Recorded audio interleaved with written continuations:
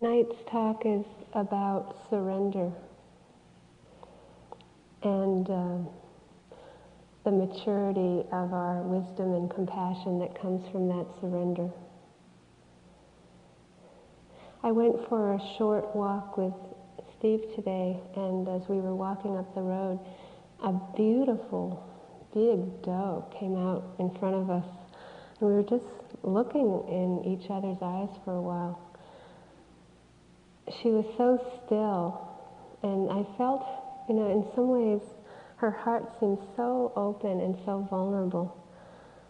And I think of us all, that our hearts are all really like that when we're born into this world, whether we're animal or human, there's a way in which our heart is very open and very tender, but it's not always wise. The heart of a child is open, but not necessarily wise enough to understand that in this world, this vast amount of sorrow and pain. What we often call the child's heart is a kind of innocent trust or an innocent faith, because it's innocent because it's not based on the hard knocks of reality, of experience of this world that we're born into. When we're doing the mindfulness practice, one of the purposes of it is to become that open, to become as open and tender as we were when we were children. But we're also developing the mindfulness and the equanimity, which is a protection. It helps us to have a strength that can face that anything can happen. One of the things that U Pandita used to say about this practice is that we're developing a mind that is ready for everything, or ready for anything. Because the truth is that anything really can happen. And that's why it's so hard to be open, because, it feels good when things are going well. And it's easy to be open, but you can feel how the contraction will happen when we're open, when it becomes difficult and we can't see clearly. Mature faith, or mature trust, is born out of an understanding that comes from observing and participating in our own experience. It's from being fully in the present moment over and over and coming to understand life as it is. So you can see the practice in one way as developing this maturing of freedom that comes from the mindfulness. This is a quotation from the Zen master Dogen, and I think of it as an example of mature faith. When one learns well, being born and dying are both giving. All productive labor is fundamentally giving. Entrusting flowers to the wind, birds to the season, also must be meritorious acts of giving. It is not only a matter of exerting physical effort. One should not miss the right opportunity. I like the word entrusting in this. It's like there's a feeling of this ability to flow with life as it is, letting the myriad things appear and disappear. The process of maturing in this practice is understanding that all of our practice, all of our action can come from this place of entrusting, which is a place of giving. Dogen's father died when he was 2, and his mother died when he was 7. And he wrote that when he saw the smoke coming from his mother's funeral pyre, that the transience of life deeply impressed him. So he linked the awareness of impermanence with the desire for realization, with the desire for freedom. For myself, I know that my mother's death when I was young, I felt different in a way. I felt that I was searching for understanding very young, because that feeling her cold body it was like a shock that I couldn't forget. I couldn't turn back to how I had been before that. It's interesting to just see how different people in a family will respond to something like that, because I was talking with my older sister who's 5 years older than me, and my mother's death didn't affect her that way at all. And so she's feeling like she's just coming to be willing to open to the fact of impermanence or death now in her life. And I could never understand that. How could we be that different? How could that experience affect us so differently? And sometimes I thought, she had a baby when she was 15, and at that point, I think maybe she was just so focused on birth. But it was just such a different karma that we had in terms of that search. She's just starting to search in that way now. And you can see that in life, how we're all, not everybody out there is doing lifting, moving, placing. You'll find that out soon enough.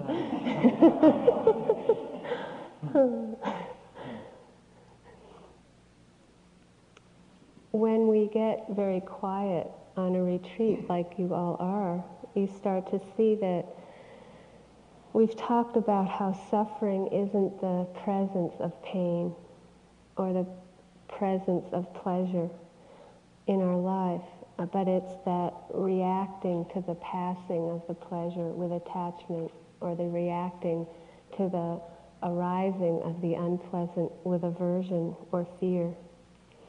I think we've covered that a lot. As we deepen in retreat and we start to surrender to how life is, as we start to let go of control, usually we'll become more aware of how we suffer. We won't become less aware of aversion and attachment. We'll become more aware of it. We'll become more aware of how much we're contracting.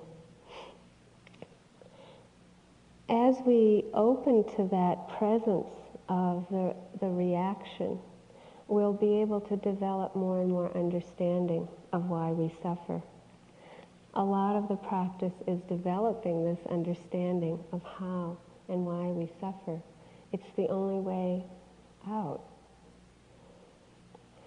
So we start to learn that the presence of pain and pleasure isn't the problem for us as human beings, but that we're not protected by mindfulness. That's what you start to see in a retreat, is that it's really just a matter of remembering to pay attention, remembering to pay attention, and remembering over and over. This mindfulness helps us to develop the mature faith. Mature faith, remembering, includes the ability to open to the pain in this world, to see it clearly, and to understand it. Innocent openness is openness to pleasure, not to the pain.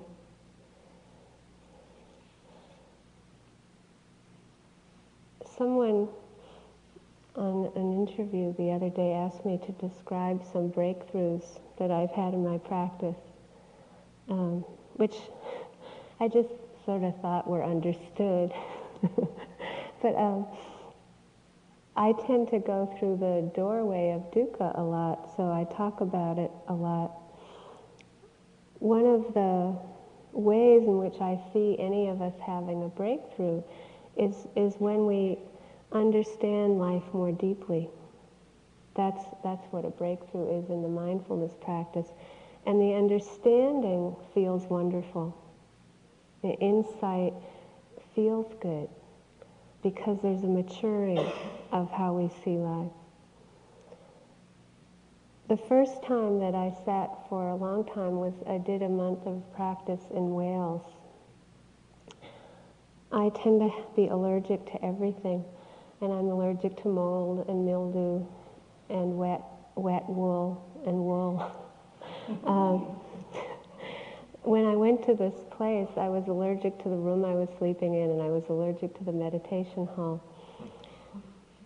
It was also extremely rainy and cold. I had never been to England or Wales, and I was expecting a June, something like this. And it was very, very different than my expectations. I didn't bring enough warm clothes. I was really miserable for 2 weeks or so. And I kept looking forward to a sunny day. That's what was keeping me going. I just knew at some point the sun had to come out. It was by the odds, it just, in my mind, it had to get better.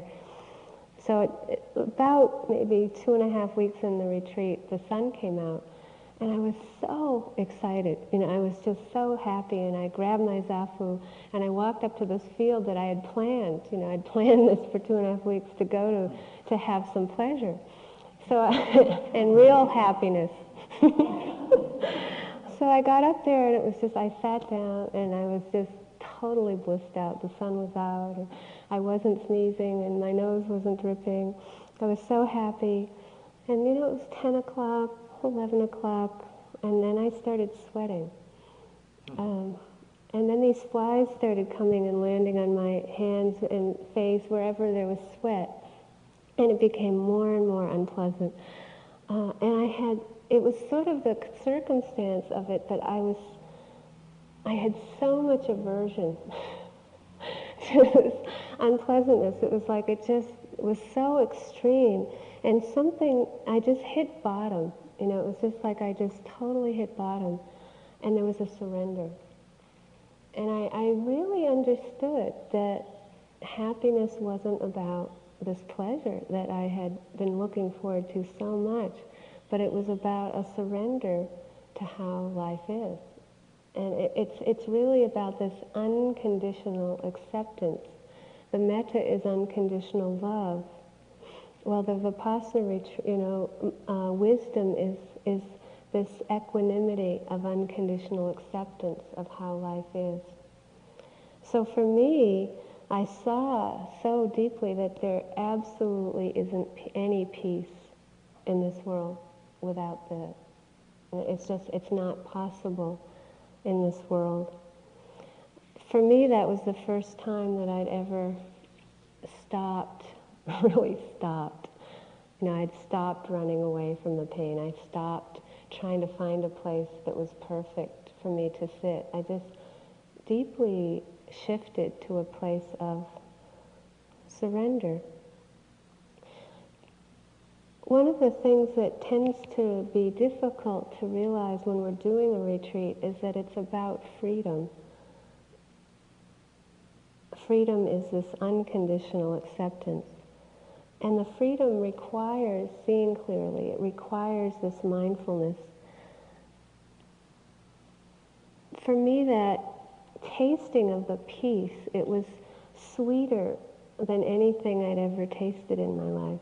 And I knew that's what I wanted. It was like a really deep connection with it. That's what my life was about. That's what understanding led to, was the sweetness of peace. That experience let me have a growing, maturing faith in the mindfulness. So if we ask the question, well, what do we have faith in? It's really the faith in that seeing clearly, because it leads to this peace and freedom. This is a quotation from a book called The Long Walk to Freedom by Nelson Rolila.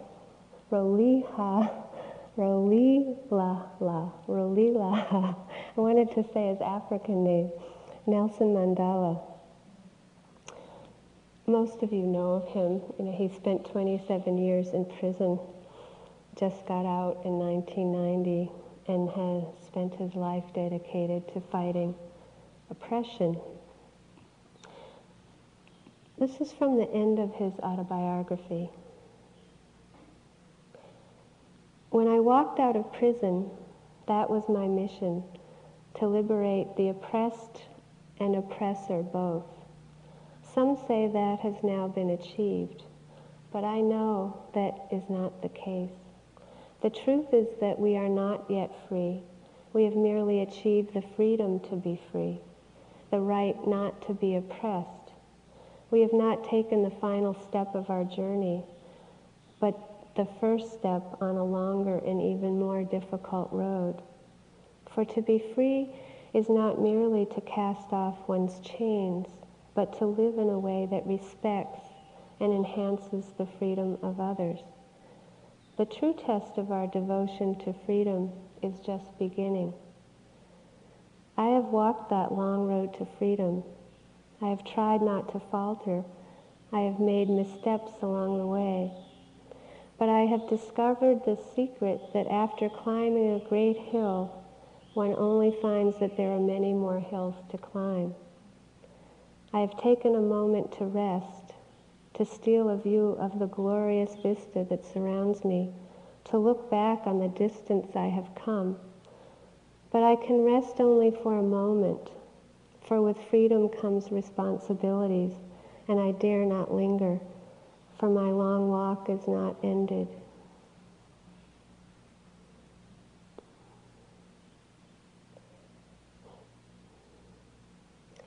I think we tend to think that we should only have one hill to climb.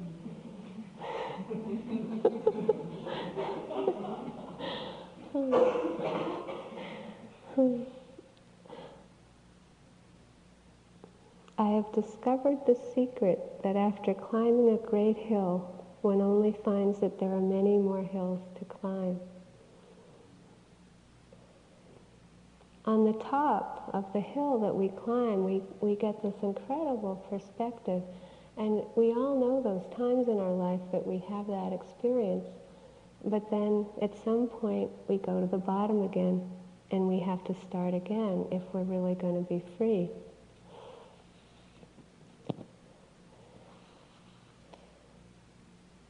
When we hit bottom, we often don't have that perspective, that great, another hill to climb. But hitting bottom is really it, that's every time I've had a breakthrough in my practice, it's after I've hit bottom in some way. It's just, that's what usually enables me to surrender. Hitting bottom usually means a big surrender. Often we find that we've been running away from the pain, we've been running away from the aversion, or we've been holding on to something really pleasurable. I came to understand that there was a cycle of having an unpleasant experience to the aversion that I didn't understand happened when I wasn't aware of the unpleasantness, and a fear, a great fear of that situation, and then doubt. I would have doubt in myself to really be able to open to that experience, and I'd be more afraid of that experience. Whenever I felt myself in that kind of vicious cycle and felt myself in so much suffering, it's like being in a big fire. It's like the suffering is just like being in flames. The surrender for me has usually come around accepting that the aversion is happening. But it can equally be, when we're really wanting, accepting that the wanting is happening. Acceptance gives us a chance. It gives us a chance to really explore that experience and to learn how to work with it skillfully. So the acceptance, the unconditional acceptance, helps us to move from the immaturity of the mind to a real maturity of handling life as it is. There have been many times in my practice where I've had to get to a place of real determination to face things.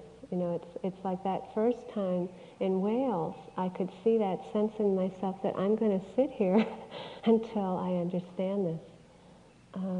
The determination can take many forms for us, but it comes out of a sense of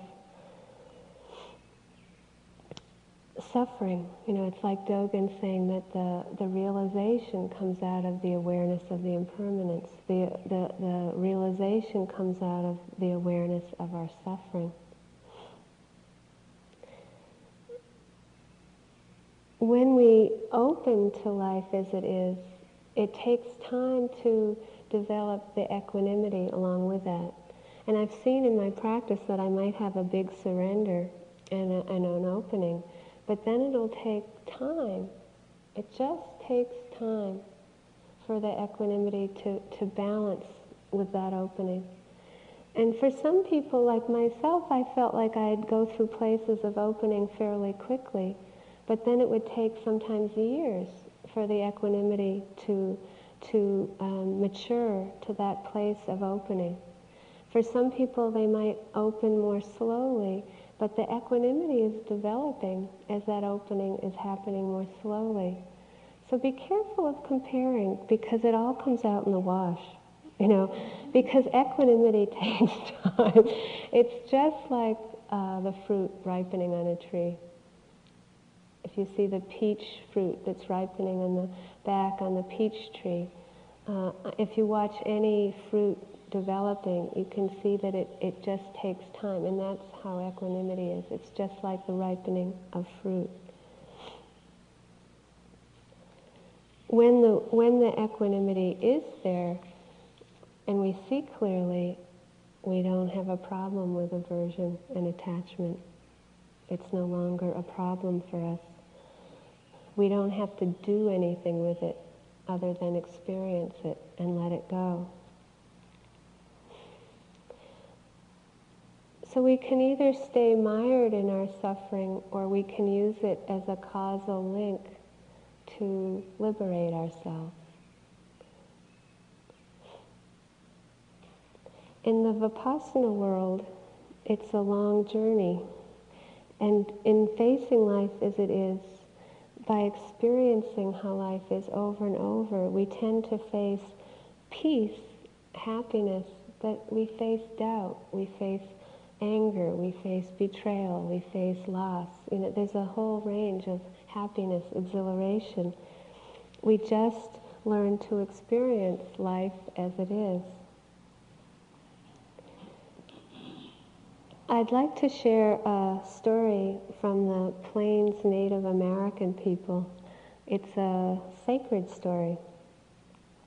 Time is very different in this story, and it's important to remember that the reason for that is that it's a long journey, just like our journey. Sacred stories take time to understand, and one can hear them a long time, over time, and get different things out of it. This story is a story that I like a lot. It's a story of a young woman. If you're male, you can just think of this man as a young man. If you're female, young woman. And in the story, she sets out on a long journey. It's her search for understanding. It's that great quest in the understanding of who am I? What is life? This is part of the story. And try to remember to be the journey, be the struggle, be the fear, be the betrayal, be confused, be tricked. It'll feel familiar. One day, a young woman approached her grandmother and sat with her. She said, "Grandmother, I hear that somewhere there exists a singing stone, and that when it is found, it will hold great medicine for its finder. Is this true?" And the grandmother looked her deeply in the eye, and she said, "It's true, but it will be a difficult and long journey. Go to the north, and you will find it." At the next sunrise, the young woman began her journey to the north. It was her first day. She hadn't gone far before she saw smoke in the distance, and she thought, "It's a fire. I'll be burned." And she was very afraid. But she had that determination to go on. She really wanted to find the singing stone. So she kept walking, and by the end of the day, she discovered that this smoke that she was so afraid she was going to die in and burn in was actually the rainbow mist of the sacred mountains. That night, she rested.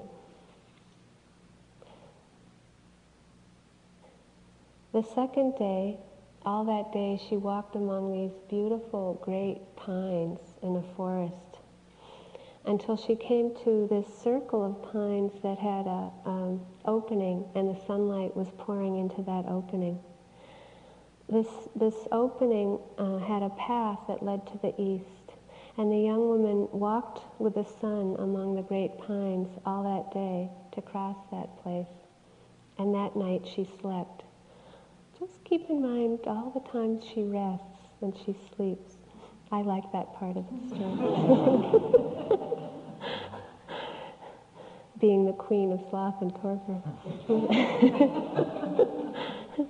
Her third day, the woman came upon a beautiful lake, and everything of the world was mirrored in the lake. All the beings of the prairie, the sky, the trees, the lodges of the people, the flowers, the mountains, the day, the night. This was the medicine lake, and she drank the sweet water from the lake and refreshed herself, and then she rested. The fourth day, the young woman saw her grandmother sitting on a rock, waiting for her. "Welcome, granddaughter," her grandmother said. The old woman's hair was white, and her braids were so long that they touched the ground. Her grandmother offered her really good-tasting food, kind of like the food we get here for lunch. And after the meal, the grandmother offered her a gift. She offered her her braids. She cut her braids off and gave them to her granddaughter. But the daughter, she couldn't keep them on her head. They just wouldn't stay. So her grandmother told her to tie them to her waist. So that's what she did. So she said to her grandmother, "I've come for the singing stone." And her grandmother said, "The singing stone isn't to the north. Try looking to the south." So the young woman returned to the medicine lake and rested. And that was the end of her first day. Kind of like a day of meditation, huh? The next morning she began her journey south. And she met a mother fox and her kit foxes. And this day also lasted 4 days. And she played with the foxes and walked with them. And the foxes asked her where she was going. And she said, "I'm going to find the singing stone. Can you help me?" And the kid foxes answered, "Yes, follow the river and you'll find the singing stone." So that night the young woman slept. And the second day she met a turtle. And the turtle walked with her all day and sang her 4 songs. That night she rested. Her third day she walked along the river, and it suddenly stopped. And she couldn't go any further. So she didn't know what to do. Until finally a coyote came and said, "I'll help you. Just follow me." So she followed the coyote, and the coyote had her walk all in zigzags and crisscrosses. Didn't seem like they were going in any path, all over the prairie, all different directions. And she finally said to the coyote, "You've tricked me." He said, "No, I haven't tricked you. The river is right over there." So the young woman looked and saw that it was, and that night she slept. The fourth day she set out again, and she soon became really confused and discouraged. "Nowhere can I see the singing stone.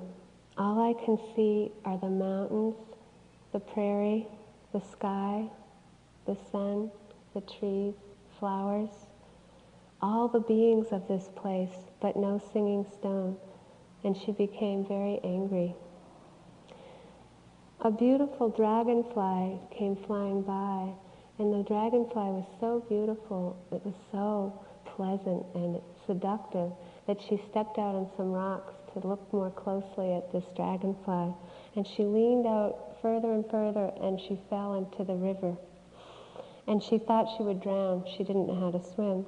And she was furious at the dragonfly. She said, "You've tricked me." And the dragonfly said, "No, I haven't tricked you.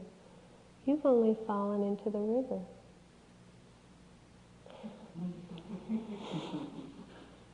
The singing stone isn't to the south, it's to the west. So she rested, and that was the end of her second day. So she began her journey west, and the third day, it's a long story, she met puppies, and there was sweet grass, and a great elk, and on the fourth day, she met a mouse. And the mouse said to her, after this long 4 days of journeying, looking for the singing stone, "The singing stone isn't to the west, it's to the east." So it was the end of her third day, and she rested, and she started her journey east. The first day on her journey east, she met a beautiful old woman at a beautiful lodge.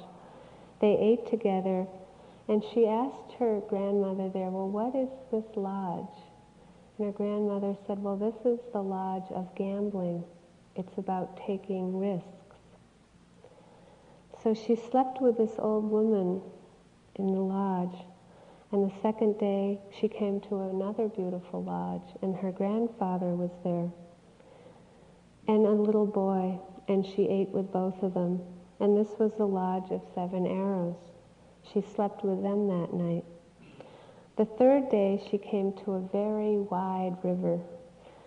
She looked up and down the banks all over for a place to cross, but she couldn't find one.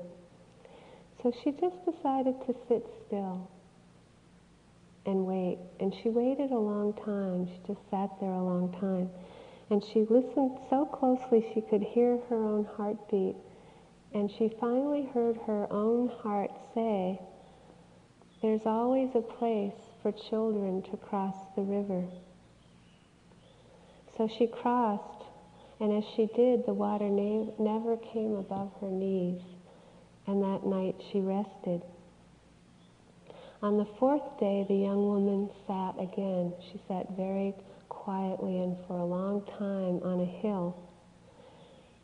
Suddenly she saw a strange camp in the distance. She walked toward it, and there were many, many teepees or lodges with strange signs and paintings on them, none from her known world, her known tribe. So she couldn't recognize at all where she was. She was completely lost, totally afraid, but she was determined to go on. So she stepped in the middle of this circle. It was a huge circle of lodges.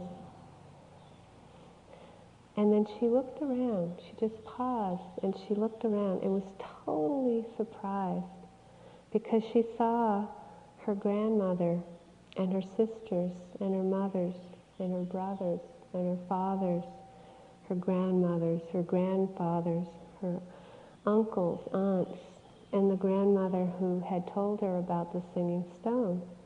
So all of her relatives, all of the people came out to greet her, because in this tradition, every being is your relative. All the animals, all the people came to see her and greet her, and they said to her, "Welcome, welcome to our fire singing stone."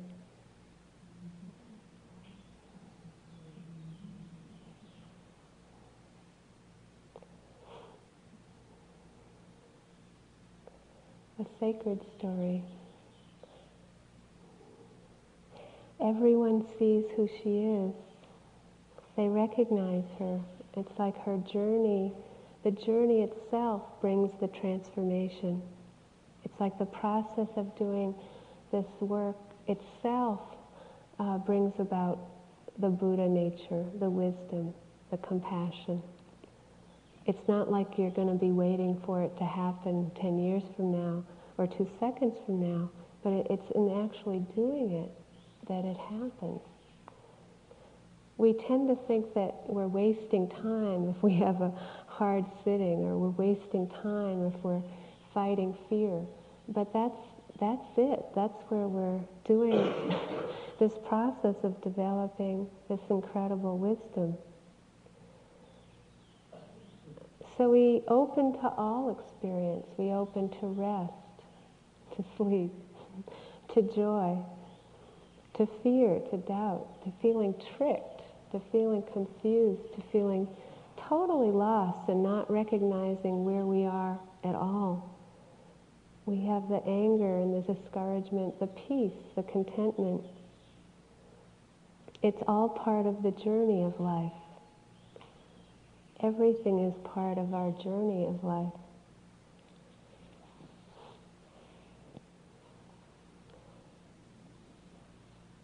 Sometimes on our journey of life, especially over years of the ups and downs, sometimes we have to completely change direction.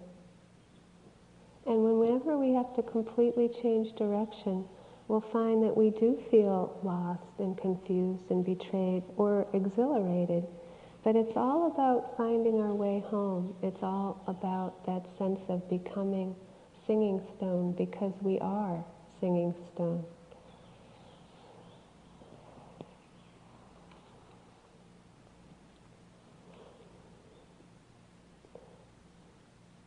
The great Zen master Dogen, at the age of 12, entered Zen practice by this question that occurred to himself at 12. Why? Why, if all beings by nature are Buddha, was it necessary for the ancient masters to sweat blood and realize it? Why? Why do you have to sit here suffering all day? Why, if the wisdom is already within us, why is the journey home so difficult? The wisdom being already within us, that's when the journey is easy and effortless. The fact that we have to hit bottom makes the journey hard. The fact that we have to sweat blood, there's both. They both happen. The effortless, easy times and the hitting bottom times. But why is it so hard? It's really to remember that the first part of a moment of mindfulness is remembering. It's remembering to come back. The translation for mindfulness is often recollecting. It's just, we forget. You know those times when you feel like you really understand and you feel like you got it, and that how could you ever not be mindful again? It's so clear, and it seems so simple and so effortless, and it's like, we've got it, no problem. Might as well go home. It's so effortless and easy and clear. And within seconds, you'll feel like you don't understand what you're doing, completely like, what's the point? I might as well go home because I'm not getting anywhere. This is ridiculous. It's just a bunch of zombies walking around, It's just totally weird. It's just, we go from those two extremes of it feeling exactly like the Buddha to feeling like bozo.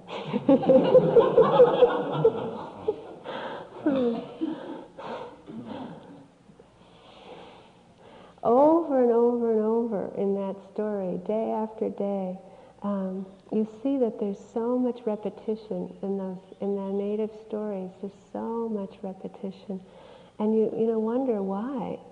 But look what we're doing. There's so much repetition over and over. We're coming back to the present moment. We're coming back. We're coming back. We're remembering. We're remembering. That's all it is. We're remembering, and we're really slow. The other day, I saw a turtle on the road, and I stopped the car, and I sort of helped it get on. I knew which direction it was going in. When I got close to the turtle and I went to pick it up, its head went in, and its arms and its legs went in, and that's us. That's, we think we've evolved, over all these, millennia into something so much superior. But when push comes to shove, we don't look like our head goes in and our tail and our arms and legs, but that's what we do.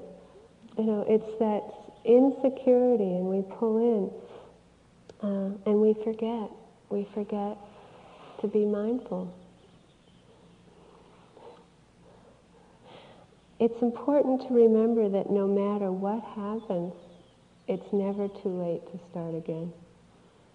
And that's part of the journey. It's like you wonder, well, why is a schedule like this where you sit and walk and sit and walk, and why not only sit when it's effortless? And why not only walk when it's easy? But that's not the journey. The journey is the whole thing. It includes all of it, not just some of it. When we hit bottom, that's usually when we have the humility to start again.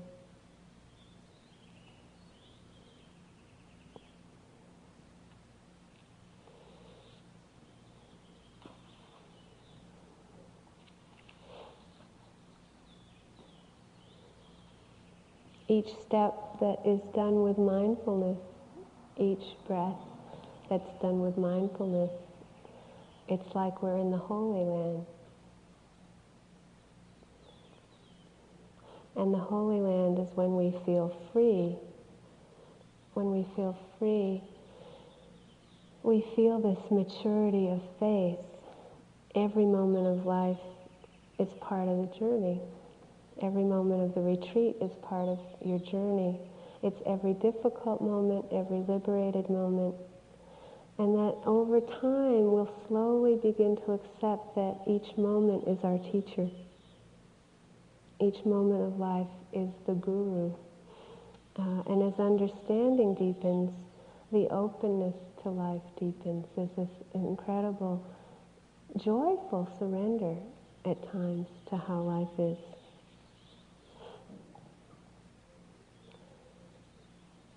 The more detached we grow with the wisdom that we develop, it makes it possible for us to connect more deeply with life. And those two can seem very much like a paradox. If we're only detaching, something is wrong over time, because the detachment is that ability to see clearly and to understand anything can happen. But if it's making us step further and further off the planet, it's not working. It's meant to help us connect, and then out of that connection, there'll be a certain point where we detach. And sometimes that's just going over and over in moments. You'll connect, you'll observe, you'll connect, observe, connect, observe. Other times it'll feel like it'll happen over a longer period of time. This balance just keeps deepening of the feeling interconnected and wise, detached. The connection is that heart open, that open vulnerability, ability to be so fully present, so tenderly, exquisitely present. The wisdom is that ability to see clearly, to not be so vulnerable that we can't withstand how life is.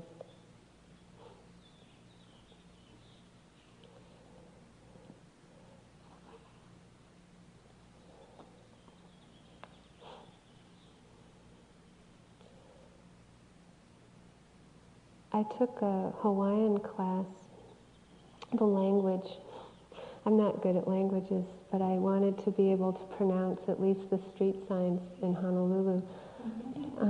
All the street signs in Hawaii are supposed to be in Hawaiian. And they're, like the highway that we live near is called the Kalaniani-Ole Highway. You kind of have to know what you're doing or you can't say these things very well. And it's embarrassing if you live there.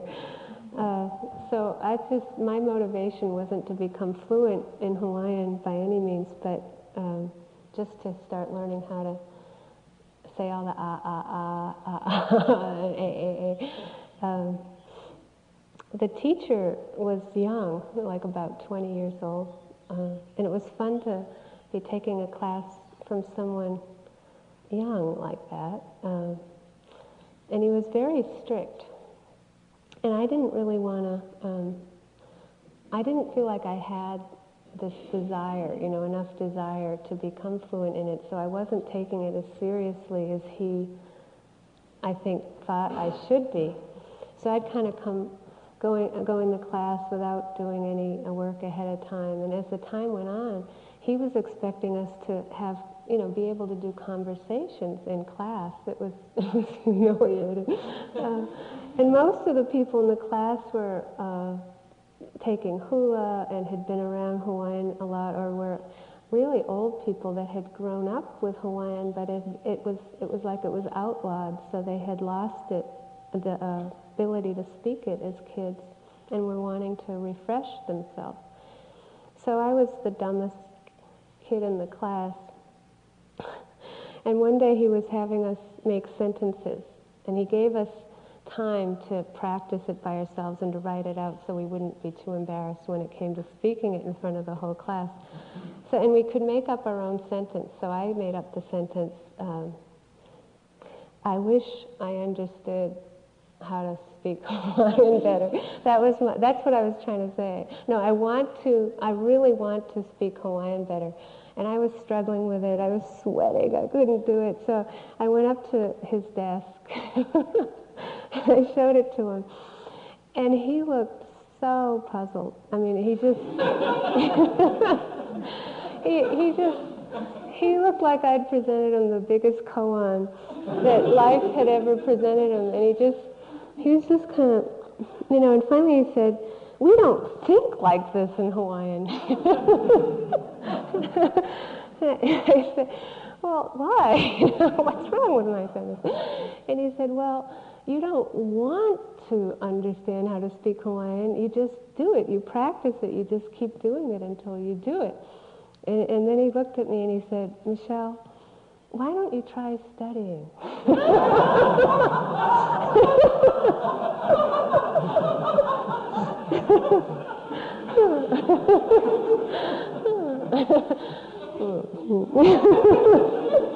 Okay. Oh, this requires some effort, huh? Yeah. I thought I could just roll into class, and just hang out a little bit and get it, but it required a little practice. This is much harder. If you're trying to learn a language, if you're trying to play music, that's much easier than this. Freedom isn't a joke.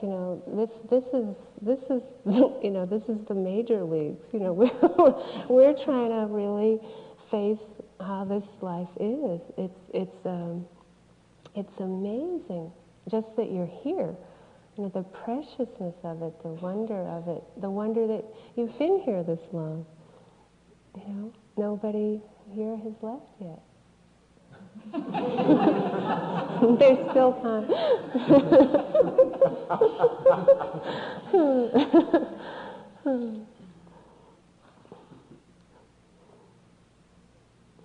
There's a mango tree that Stephen and I and our stepdaughter, my stepdaughter Chandra, planted when she was about maybe 5. It was the first year I moved to Honolulu. And I really like mangoes. If you've had mangoes, I think you'll understand why. They're like the sweetest fruit in the world. So it took about 10 years for the tree to start growing well. Every year I'd look out at it and it just seemed like nothing happened. And then one year it just started to spurt, kind of like a teenager spurts, and it just started growing and growing. And, I just kept thinking any year now there's going to be mangoes. And no fruit. No flowers, 5 years, no flowers. But it kept growing bigger.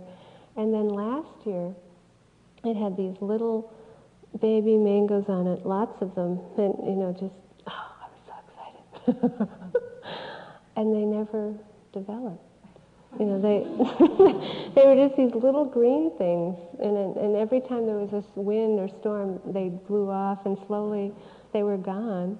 And this year, the same thing happened. There's these little green things, and some of them blew off, and then there were 13 a week before I left. There were 11 when I left, and the person who was staying at our house said they're still there. And they're growing, and we might get mangoes this year, maybe. And it's just watching this process with these mangoes. I think of the practice as it's like there has to be a strong enough tree for the wisdom to really be held. A lot of what you go through, all of the bad things, all of the hard stuff, and then all of the easy, good stuff, all of that is strengthening the tree. It's strengthening you to be able to have the maturity to hold the fruit. It takes strength to hold the fruit. It takes strength to have the equanimity to be what life is. It takes strength to be open to life is. So it's just to try to have that patience and the long-range view, all of it, every moment of being here, every moment of your life that you're paying attention is going into the strength of the tree to support the wisdom.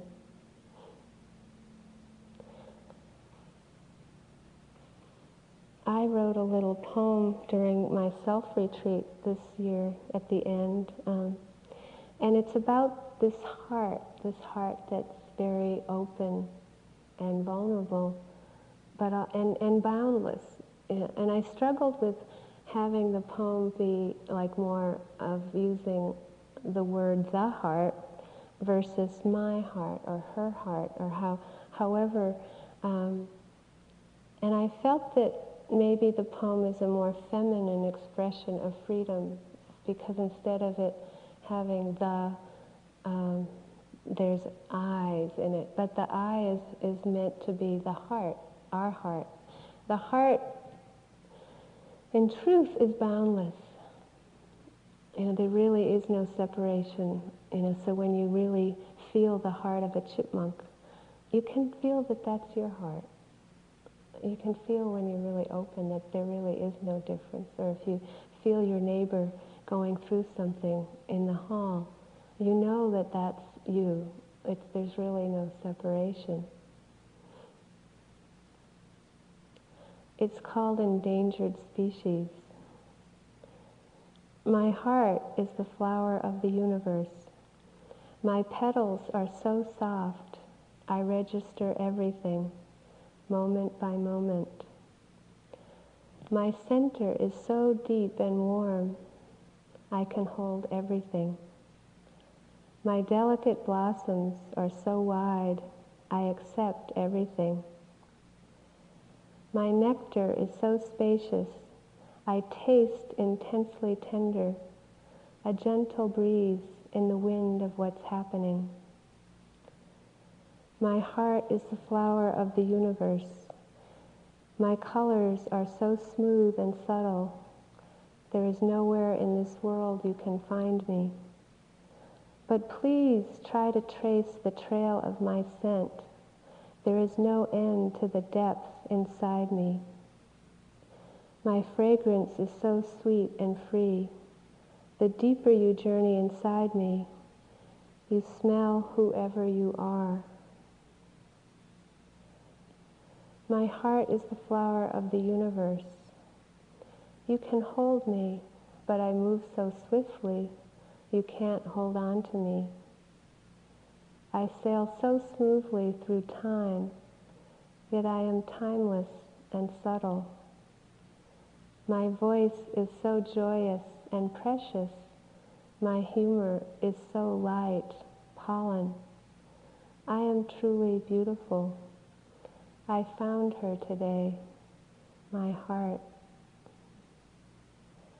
Let's sit for a few minutes.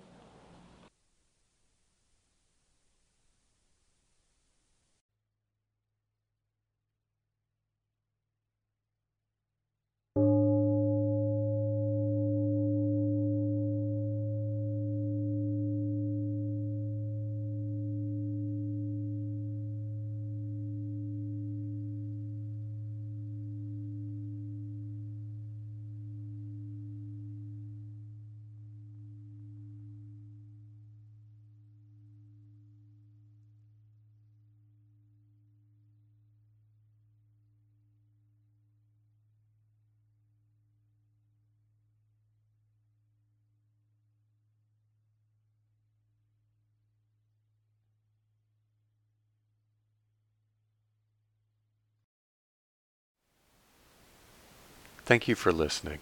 To learn how you can support the teachers and Dharma Seed, please visit dharmaseed.org/donate.